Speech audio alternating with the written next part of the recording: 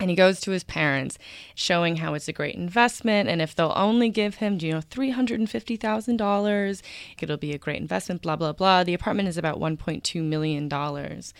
And the kicker, of course, is that the apartment is 500 square feet.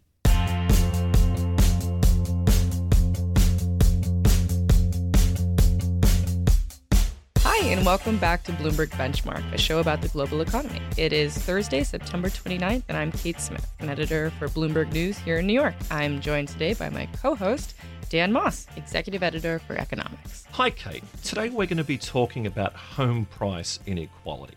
Now, it's no surprise that in some metro areas of the United States, like New York and San Francisco, home prices are incredibly expensive. What you might not know is that the growth of house values in those areas has significantly, and we mean significantly, outpaced other parts of the country. It's true. Over the past 30 years, apparently, prices in the 20 most expensive markets have risen much faster and much faster, like Dan was saying, in prices in the 20 least expensive markets, according to a Trulia report that was written by Ralph McLaughlin. For those of you who don't know, Trulia is an online aggregator of real estate listings across the U.S. Now, Dan, what I found really interesting about this report is that it confirmed this theory that I've had about New York, specifically Manhattan, for a while. New York is so unique to me in that it's a city of successful, wealthy people, but not just that. Those people had to have been raised by successful, wealthy people. And that, I think, makes it really unique and completely cut off to people who, let's face it, just didn't grow up with financial stability. It's another take on this term inequality, which seems to be everywhere at the moment. But before we get to New York, and spoiler alert, we're going to talk about your apartment as well. Before we get to New York and whether you can still make it here, let's focus first on the country as a whole. To talk about housing inequality, we have Robert Shiller on the line joining us from New Haven, Connecticut. Robert's really the gold standard when it comes to home prices. He's the name behind the Case-Shiller Index, the authority on housing prices in America. He's a Nobel laureate, the second we've had on the show, and currently Sterling economic professor at Yale University. He probably even owns a house. Robert, thanks so much for joining us. My pleasure. Bob, so I want to get your thoughts on this Trulia report. Do you buy the idea that the most expensive areas in the U.S. are growing much faster than the least expensive? That seems to have an element of truth to it. You have to specify the time interval. And I'm thinking, for example, San Francisco is among the most expensive cities, and it has been growing lately. But it's slowed down a little bit in our latest numbers. It's a complicated picture. Of course, historically, the most expensive places must have grown faster than others at some point in history. But it's a complicated story. Expensive places don't necessarily grow fast. I think maybe it is happening now, but I'd have to carefully study how accurate that statement is, and with a 1-year time interval. So the Trulia report was actually looking at a 30-year time horizon, and they were looking at areas specifically like San Jose and San Francisco, the Bay Area, of course, and then New York and a couple others, and that it was that those had grown at such an exponentially larger pace, faster pace, I should say. Oh, you're talking Silicon Valley. Yes. I can certainly believe that because there was a technological revolution in the last 30 years, and they're the center for that. So I certainly believe that. And how about the New York question? Well, New York is an expensive city, but lately it hasn't been growing. Now, over 30 years, I think it has grown substantially, but not as much as people might think. New York has emerged as the financial center that it is since the early 19th century. So it's held 200 years. So, you figure out what's the excess return on New York real estate over 2 centuries. It's going to be something like 1% a year. Nothing to get that excited about. So people often make that mistake in judging differences between cities. Well, talk about the long view. How do you account for this difference between perception and what your data is indicating? Well, I think people are fascinated by the housing market, and they love to tell stories. But that doesn't mean they ever look at data and do calculations. The cities that have achieved high levels are not surprisingly glamour cities, cities that celebrities live in. And the stories about those cities fuel people's imagination. It's not surprising. We're human. Most of us aren't financial analysts. So in terms of real estate, are these cities even part of the United States national economy? Are they really part of an economy that is comprised of, say, Singapore, Dubai, and neighborhoods in London? Well, the problem with real estate is it's a very diverse thing. There's always a story, practically, for all of these. When you say London, London has more stories written about it than just about any other city. And it has been a world financial center of great distinction. So it seems plausible to investors from wherever, China, India, Russia, wherever they're coming from, that's the place to put money. And it's also, London has a reputation for political stability and lack of usurpations. So all those things come together to a story for London. I'm not surprised that there's a vulnerability to bubbles in London real estate.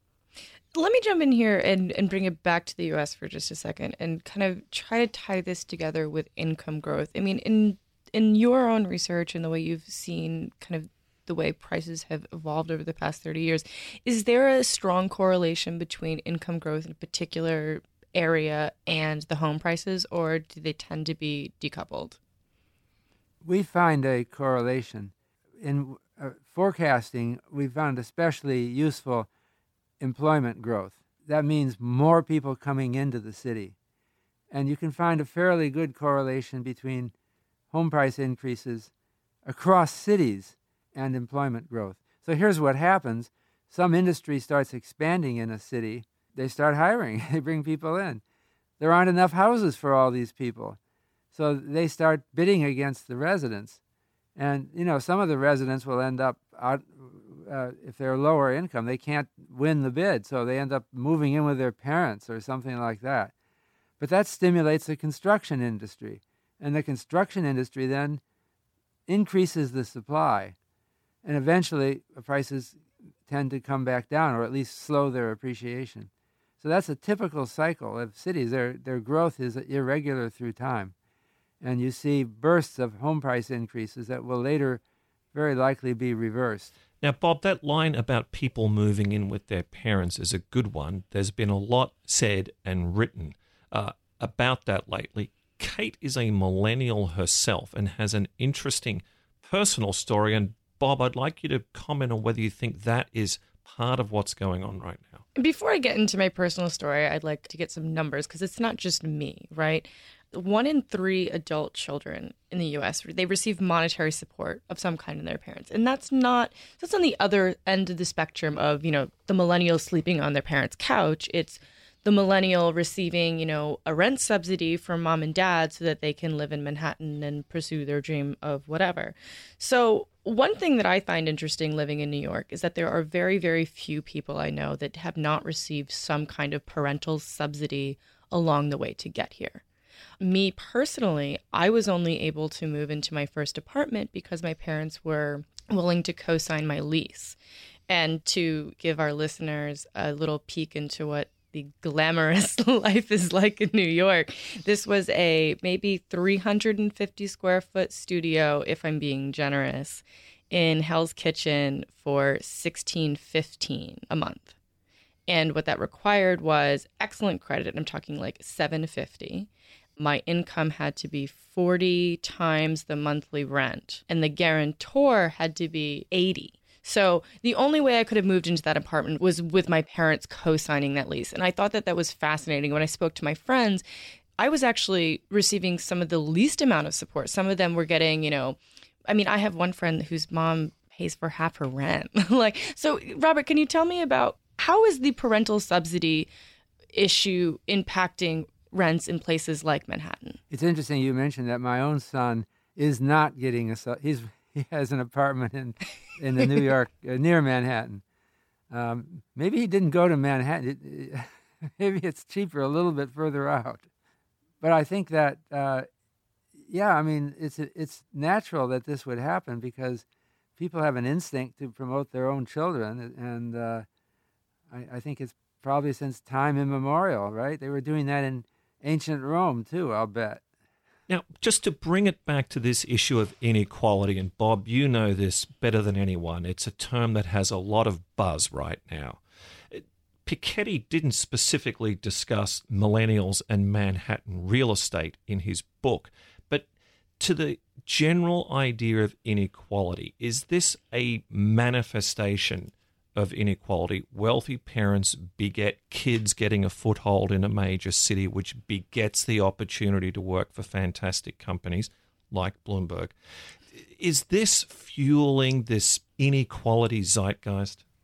Well, I think that it's stronger than it was in the past, that it's the millennial generation that, I'm not an expert on this, but my impression is they weren't asked to do any household chores when they were children.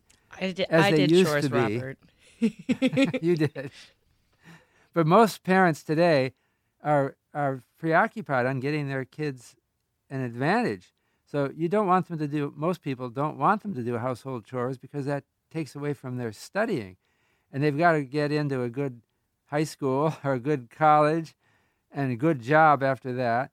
And parents, I think that's the zeitgeist right now.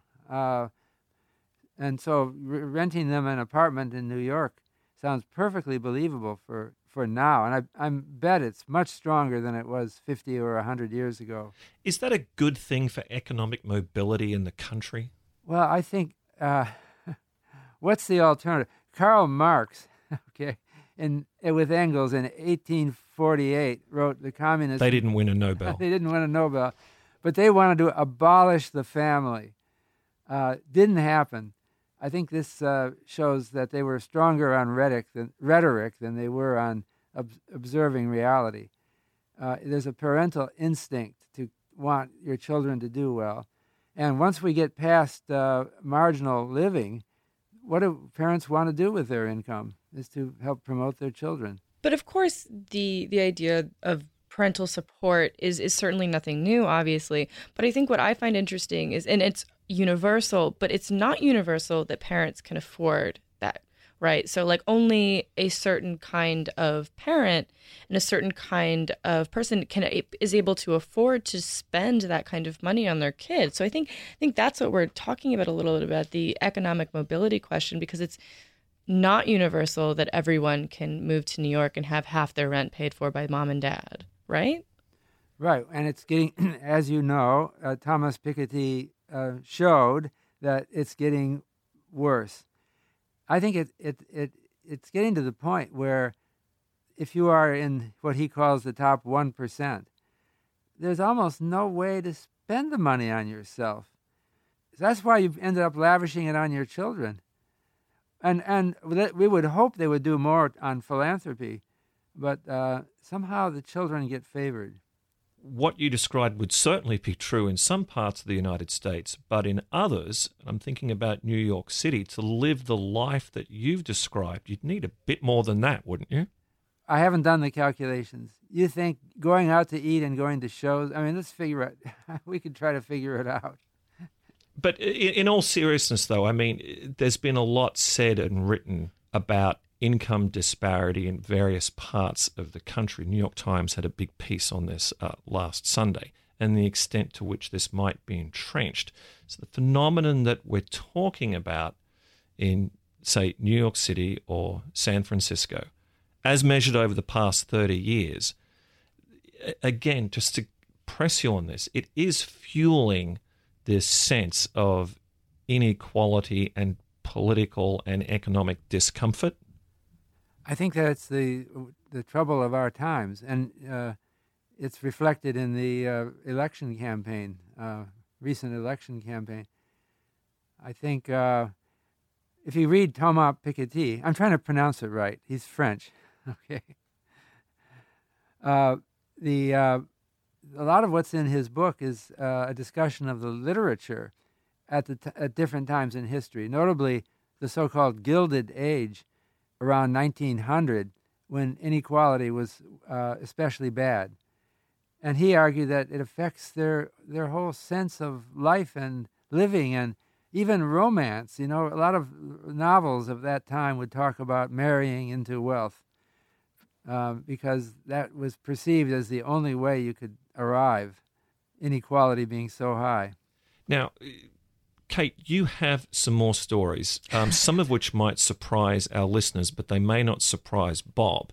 It's beyond parents being sort of hassled by their children to contribute to a down payment, and it's beyond rental subsidies, and it's beyond your own experience of lease guarantors. You know people who are doing spreadsheet presentations for their parents about liquidity and rates of return if only they can help them with the down payment. Exactly. And I think that's, it almost seems like a parody. It is. It does. Are you saying that they're optimistic about housing as an investment? Yes, absolutely. I was talking to a friend last night, and I should mention that he owns an apartment on Midtown East. He doesn't actually live in it, though. And he was talking about how he views New York real estate, and he is not American. He views New York real estate as the ultimate investment that he could possibly make with his money, because it is, to him, always growing. You're hardly ever going to experience a loss in New York City real estate, and that it's liquid. More liquid, I should say, than, let's say, a hedge fund or private equity. So if he wants to park $1 million, what better way to do it than Manhattan real estate to him? So it's not like, Dad, can I borrow the car? He sits his parents down and does a spreadsheet presentation based on rates of return as a way of persuading his parents to cough up a down payment. Bob, you're going to love this. So the guy who bought that apartment, he was able to afford it on his own. But I know another person who, I guess he didn't really afford it. But anyway, so he wants to buy an apartment in the West Village. And for our listeners who aren't in New York, West Village is, I think, one of the most expensive neighborhoods in Manhattan. It's beautiful. It's, tree lined. When you think of New York, this is the neighborhood you're thinking of probably. So anyway, so he wants to buy an apartment in that neighborhood. And he goes to his parents, and he comes up with a PowerPoint presentation showing how it's a great investment. And if they'll only give him, $350,000, it'll be, they'll make their money back. It'll be a great investment, blah, blah, blah. The apartment is about $1.2 million. And they agree. And it's just this investment that they view. And the kicker, of course, is that the apartment is 500 square feet. And I think that was kind of like what Dan and I are talking about, is they're just, how many families have the liquidity and the cash that they can just look at a presentation and say, okay, yeah, that makes sense for me to give $350,000 to my kid. I just have to imagine that that's not a universal phenomenon. It can't be. No, it's not. You're talking about the 1%ers. But that's who New York is now. But this feels like it's the 1% of the 1% of the 1%. It does. And I think making it more universal, that's, to me, what New York has become, because that's the only way you can buy a home in New York. By the way, our numbers for New York metro area show a 1.7% increase in home prices over the last year. Now, is that New York, Brooklyn, all the boroughs, or is that just Manhattan? Well, in fact, that is de-emphasizing Manhattan. Really? Because we're talking about, I don't think we represent co-ops well. Maybe it's not the only number that you could look at. I think New York, it tends to go through periods of strength and weakness. And New York was weakened by it being a financial center. Of course, London is still going up. I can't really explain all these things, but I'm wondering what the spreadsheet that this person showed and what the time horizon was. But I have a spreadsheet showing U.S. home prices, not Manhattan, U.S. home prices back to 1890. And it shows that between 1890 and 1990, home prices in the U.S. did little better than increase with inflation. But there's often been an idea that it's done well. It seems to be apocryphal. But it does, of course, New York has become an expensive city. And that happened over a long time. And it gave people, 1 or 2% a year return on capital gains. I find it a little strange that people are so excited about it at various times, but that's human nature, I suppose. So, Bob, again, taking the long view, and you're very good at this, looking at these cycles over the past 100, 150 years, seeing what you see now, discussing what we're discussing now. In the big picture, how does this end for our economy? Well, I hope there isn't an end for our economy. The bubble and burst that we saw that peaked in 2006 was a huge historical anomaly. We'd never seen anything that dramatic. There was the bubble in Florida in the mid-1920s, but that was more isolated. So I don't know what to make of these. Why are we likely to have that happen again? I don't. Maybe, but right now it's not really happening. It's not that dramatic on a broad scale. Maybe in certain places. Well, Robert, this has been a fascinating conversation. Thank you so much for joining us. We've enjoyed it immensely. Benchmark will be back next week, and until then, you can find us on the Bloomberg Terminal and on Bloomberg.com, as well as on iTunes, Pocket Cast, and Stitcher. While you're there, take a minute to rate and review the show so that more listeners can find us. And do let us know what you thought of the show. You can talk to and follow us on Twitter at DanielMossDC and @ByKateSmith. And you can follow our guest as well. Robert can be found on Twitter at Robert J. Schiller. We'll have to get your spreadsheet friend in here. I don't think he's going to want to come in here after the show. See you next week.